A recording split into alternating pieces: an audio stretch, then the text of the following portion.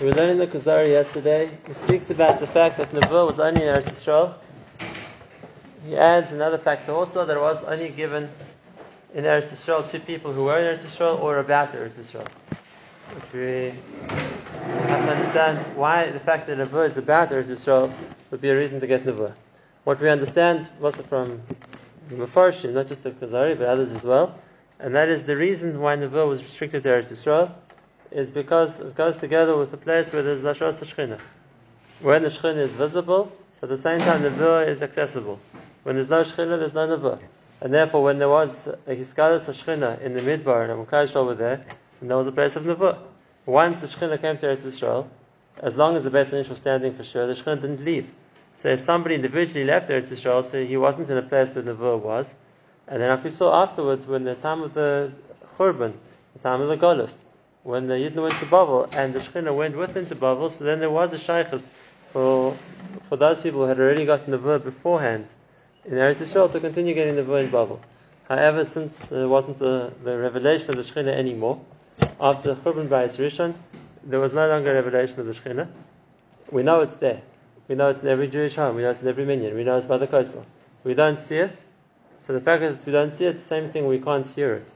And therefore we don't hear the Nebuah anymore. This is another point that I want to just point out at this point before we go to the next idea in the Kuzari. And that is, if you look at Sefer Eicha, which we're going to, hopefully not, if there'll be Tisha B'Av, we'll read it on Tisha B'Av. If you look at Sefer Eicha, it ends on a very low note. The end point of Eicha, the end pasuk of Eicha is, Ki ma'os ma'astano, katzafta leinu ad ma'od. Hashem, you've utterly rejected us. You've been angry with us ad ma'od, until without limit. And that's where Eicha ends. Chazal later on didn't want to end on a bad note, so they made us repeat the pasuk, Hashiveinu Hashem Elecha v'nishva, Hashem, bring us back. But as far as Yirmiyahu Novi is concerned, Eicha ends with a finality. Ma'os ma'astan, you've completely rejected us. Now, what was the difference between the perspective of Chazal later on, who want to end Eicha on a positive, so to speak, feeling, Hashem, bring us back, to Yirmiyahu, who sees the end of Eicha as being tragic? And the answer is like this. They were looking from different perspectives. But to explain this, let me explain just quickly another Gemara in Yoma which I learned recently. And that is, the Gemara says at the beginning of the 6th parak, the Anshe Knesset HaGedolah were called Anshe Knesset HaGedolah because they returned the crown to its place. Techziru HaTorah Liyoshna. Why? Because when Moshe Rabbeinu praises Hashem, he refers to Hashem as Hakel, Hagadol, Hagibor, V'Anoira. And then comes along Yirmiyahu, a Navi, and he sees the Churban, and he says, if Nachrim, Makarkrim, Be'echolai, then Ayin Noira Osef. If that's the case, he says Hashem Hakel, Hagadol, Hagibor. He doesn't say Anoira. And coming along the Anshe Knesset HaGedolah in the later Dar, and they explain that that's not a stira to Noira. That, on the contrary, the fact that Klal Yisrael survived, even though we in Golus, is still some revelation of Noira. So they brought back the Nusach and the Shmoneh Esrei of Hakel HaGadol HaGibor V'Anoira. So what is the difference? They didn't have that Nusach? So by Moshe Rabbeinu they had the Nusach. When Yirmiyahu saw the Churban, so he addresses Hashem as just Hakel HaGadol HaGibor. He leaves out Noira. But later on, you see in the davening that Chazal brought it back. Right. And they said, because even Yirmiyahu said, Heicha Noira Osef.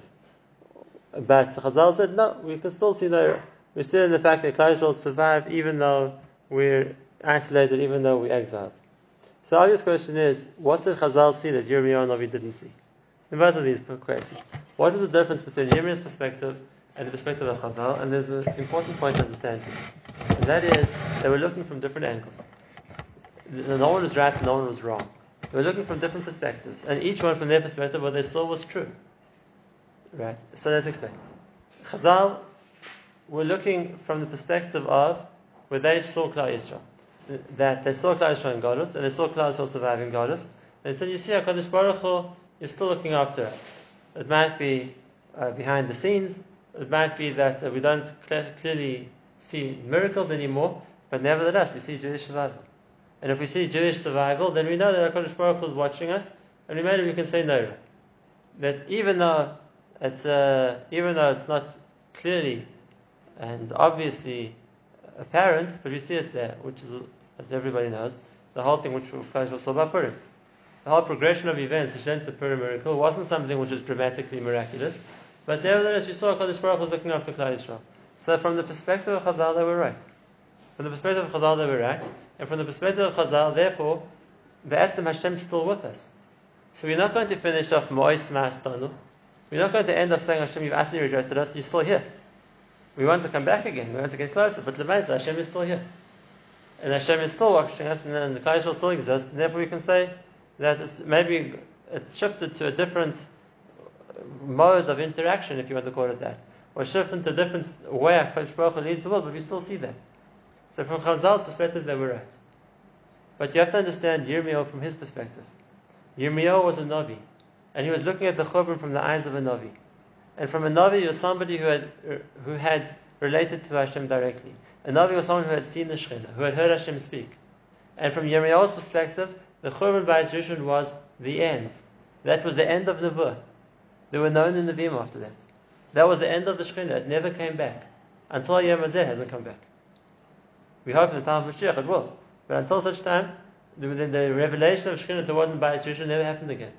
The spirit of Nevuah, which there wasn't Bayis Rishon, never happened again. And therefore, what Yirmiyahu calls Noira, the fact that HaKadosh Baruch Hu's, so to speak, presence was so awe-inspiring, it was felt, that he said it's gone. You don't feel that anymore. Let's have a look at it. We go to the courses that we might be moved, we might be inspired. But look what the Beis HaMikdash used to do. We say it in Tehillim, we say it in the Shir Shalem of Monday, and we're talking about foreign kings, Gentiles. And it says about them that they used to come from over the sea, used to come visit Yerushalayim. They heard about the capital of the Jewish kingdom, Yerushalayim, they came to visit. And what does it say? Heimoro, they saw. Came to Mo, they were surprised. Nivholu, they were terrified. Nichpazu, they were trembling. Re'ada achazasam sham, they were taken by shaking. Chil kayeleda, like a woman is giving birth. What happened? They saw the Beis HaMikdash. And it wasn't just that they were impressed. It wasn't just that they were inspired. They were terrorized. They were terrified from it. Again, Hemoro, Gamtamo, Nivhalu, Nechpazu. Re'ada achazasam sham, Chil kayeleda. What happened? They weren't being punished. They weren't being punished. No one was out to get them. They saw the Beis HaMikdash, and this was the effect the Beis HaMikdash has. And if you see that the Navi talking to you, this is what the Beis HaMikdash does, then you understand what Yirmiyahu said, Aye Noira Oisav. When there was a Beis HaMikdash, there was Noira. People felt awe-inspired. People felt awestruck when they saw the Beis HaMikdash. The Shekhinah was there, and it had an effect on people. And we know this from the Haggadah. The same point. When we say about Mitzrayim, it says that Hashem took us out of Mitzrayim, Yen Chazaka, V'Zer Netuya, U'V'Moira Gadol. U'V'Moira Gadol, with great fear. And on that the Haggadah says, V'Moira Gadol, Zu Gilu Yishchina. Whenever the Shekhinah is there, people fear it. It's something which is so powerful that people, when they're in contact with something that great, they feel the fear. They feel the awestruck. Even people are not spiritually Even sensitive. people who are not spiritually sensitive. Even the Mitzrayim in Mitzrayim, and even the foreign visitors who came to see the Beis HaMikdash. That's the effect of the Shekhinah. And that's when Yirmiyahu said Noira, he meant Noira. Because anybody who comes into contact with HaKadosh Baruch Hu, who feels the Shekhinah, is overcome by trembling. And now Yirmiyahu sees the Churban. And he sees what used to be the case when foreign visitors came to Shalim and they were reduced to fear. And now that there's Bavli, these Babylonian soldiers, trampling the Chatzah, and nothing happens to them. So we understand Yirmiyahu's cry. Aye Noira Oisav. What happened to the Noira? The Shekhinah is gone. The Shekhinah is gone, and therefore they can trample the Beis HaMikdash with impunity. They don't feel anything. There's no Shekhinah anymore. We understand Yirmiyahu very well. And when he says, where the Shekhinah went, the Nevuah went with it. So Yirmiyahu as a Navi says, Hashem, that's the end. Ma'astanu, there's no more Nevuah. He was right, there wasn't. And it hasn't come back since. Chazal didn't see that. Chazal, the Anshe Knesset HaGedolah, were coming and saying, we see Noira in a different way. No, we don't see the trembling. We don't see the fear. We don't see the effect of the Shekhinah, but we see it must be there from the fact that Klal Yisrael survived. That's also true. But it's a completely different thing than what Yirmiyahu was talking about. And that's the same Yisod. Nevuah goes with Shekhinah. When there was Shekhinah, there was the possibility of Nevi'im. When the Shekhinah left, by the time or just before the first Churban, so then there were no new Nevi'im after that. There wasn't that revelation, there wasn't that so to speak, connection which a Navi needed in order to hear Hashem speak. That's also why we know that the makom when the makom of the Nevuah was always from the Beis Hamikdash, like the pasuk says, "When I enter the Chasham, with the bad chama rakaparis, the mention Kruvim, Hashem will come down between the Kruvim of the Aron Kodesh, and that's where He'll speak from. Where the Shekhinah is, that's where you hear Hashem speaking, and therefore we lost both at the same time. Right. So that's why there had to be Nevuah when there was Shekhinah. That's why when there's no Shekhinah, there's no Nevuah. That's why there are no new Nevi'im today. We don't have that same level of, so to speak, connection to HaKadosh Baruch Hu. We can't sense His presence the same way, and also we can't hear Him speak the same way. That's just to finish what we said before.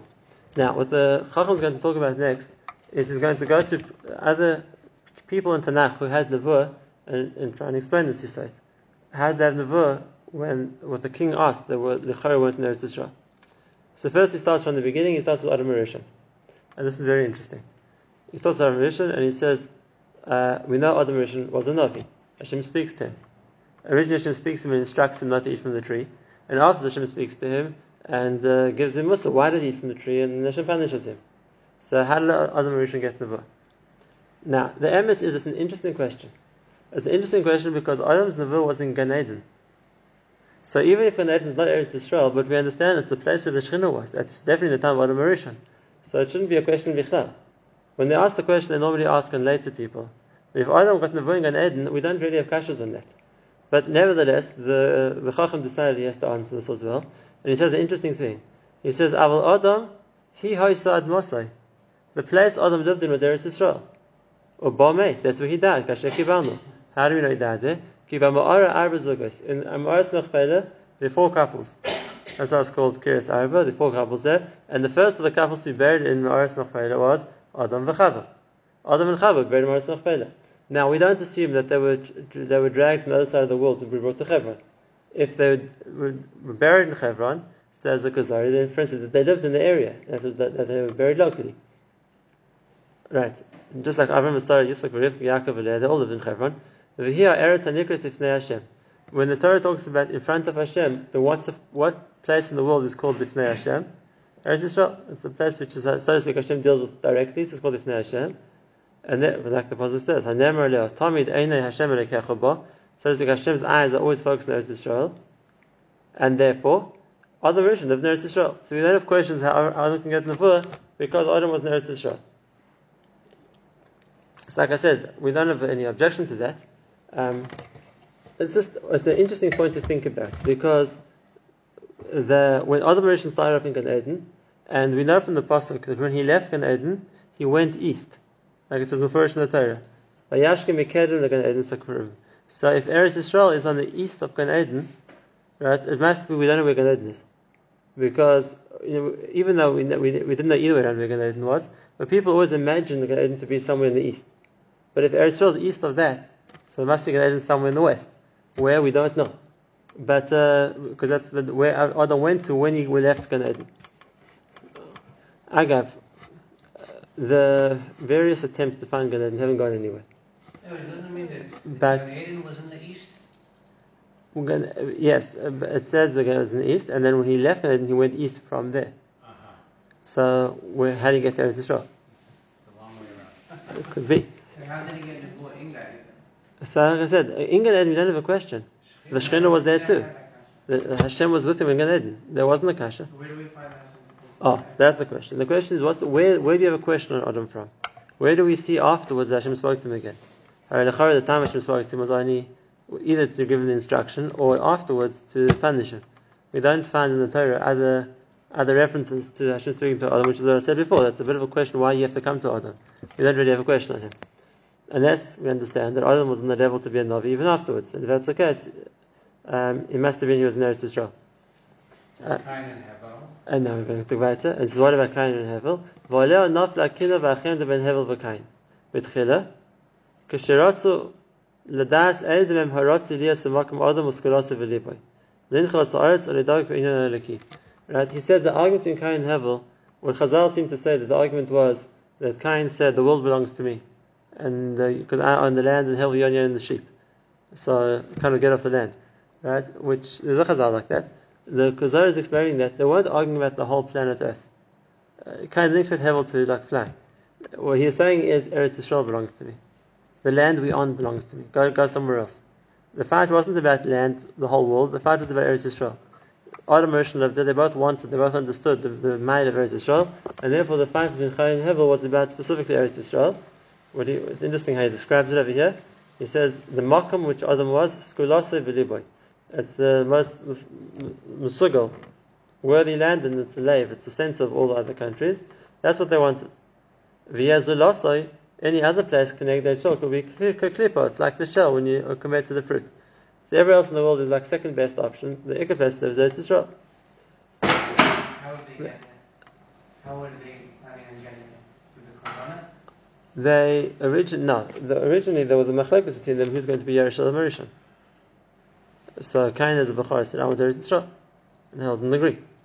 The Korbanos was another cause for fighting. There wasn't that doesn't start from there. What happened? What happened is, as we know, Hel got killed. V'nishar Cain Ariri, and Cain was punished. And what was the punishment of Cain? The pasuk says, "V'yatza Cain milifnei Hashem." Right after Hashem spoke to him and Hashem punished him, he said, "You're going to be a nov and not ba'aretz." It says, "V'yatza Cain milifnei Hashem." Cain went out from in front of Hashem. Which, in Al Pi Pshat, what does it mean? The other way around. Hashem left Cain. But the few I have, because I was explained, it makes a lot of sense. Lifnei Hashem means Eretz Yisrael. That's the place in front of Hashem. So it means Cain left Lifnei Hashem. Cain was kicked out of Eretz Yisrael. Shiyatza megurash me'aretz hazos. Shiba haya. He was driven out of the land where he started off. And he was wandering the rest of the world, but he was kicked out of Eretz Yisrael. Right, and the same thing by Yonah. Yonah, he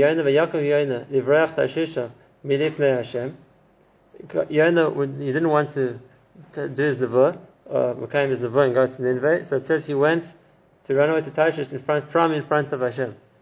So like Chazal says, where was he running? Where's not in front of Hashem? The Kuzari explains the same thing over here. Lifnei Hashem is Eretz Yisrael. He was running away from Eretz Yisrael. Lo barach kimi makam and nevuah. He ran away from the place of nevuah. And what happens? Hashem brought him back to Eretz Yisrael again. And this is an interesting point. We haven't seen any other reference except the Kuzari. We know what happened is that Yonah ran away from Eretz Yisrael. Hashem made the tremendous storm at the sea. Yonah was thrown overboard. He was swallowed by a fish. In the fish, Yonah decides to tshuva. He davens Hashem to save him. And the pasuk says Hashem spoke to the fish, and he spat Yonah out into the land. Which land? Where did Yonah land up? Doesn't say. Says the Kuzari, he came back to Eretz Yisrael. Why? Because Hashem gave him the verse second time. Go to Nineveh. But he brought him back to Eretz Yisrael so he could get back so he could give him the verse again. Which is a chiddush. I haven't seen this anywhere else, but no questions on it. This is an interesting point. The idea of the fish was to bring him back to Eretz Yisrael again. He could. Yeah, right. That's why it doesn't have to be like that. Because someone got Nevuah originally, could get Nevuah somewhere else. But that's, he says that. It's an interesting thing that the idea of the fish was to bring him back to Eretz Yisrael so he give Nevuah in Eretz Yisrael. Why couldn't he get Nevuah after He could have. That's what I'm saying. It's a chiddush. You're right.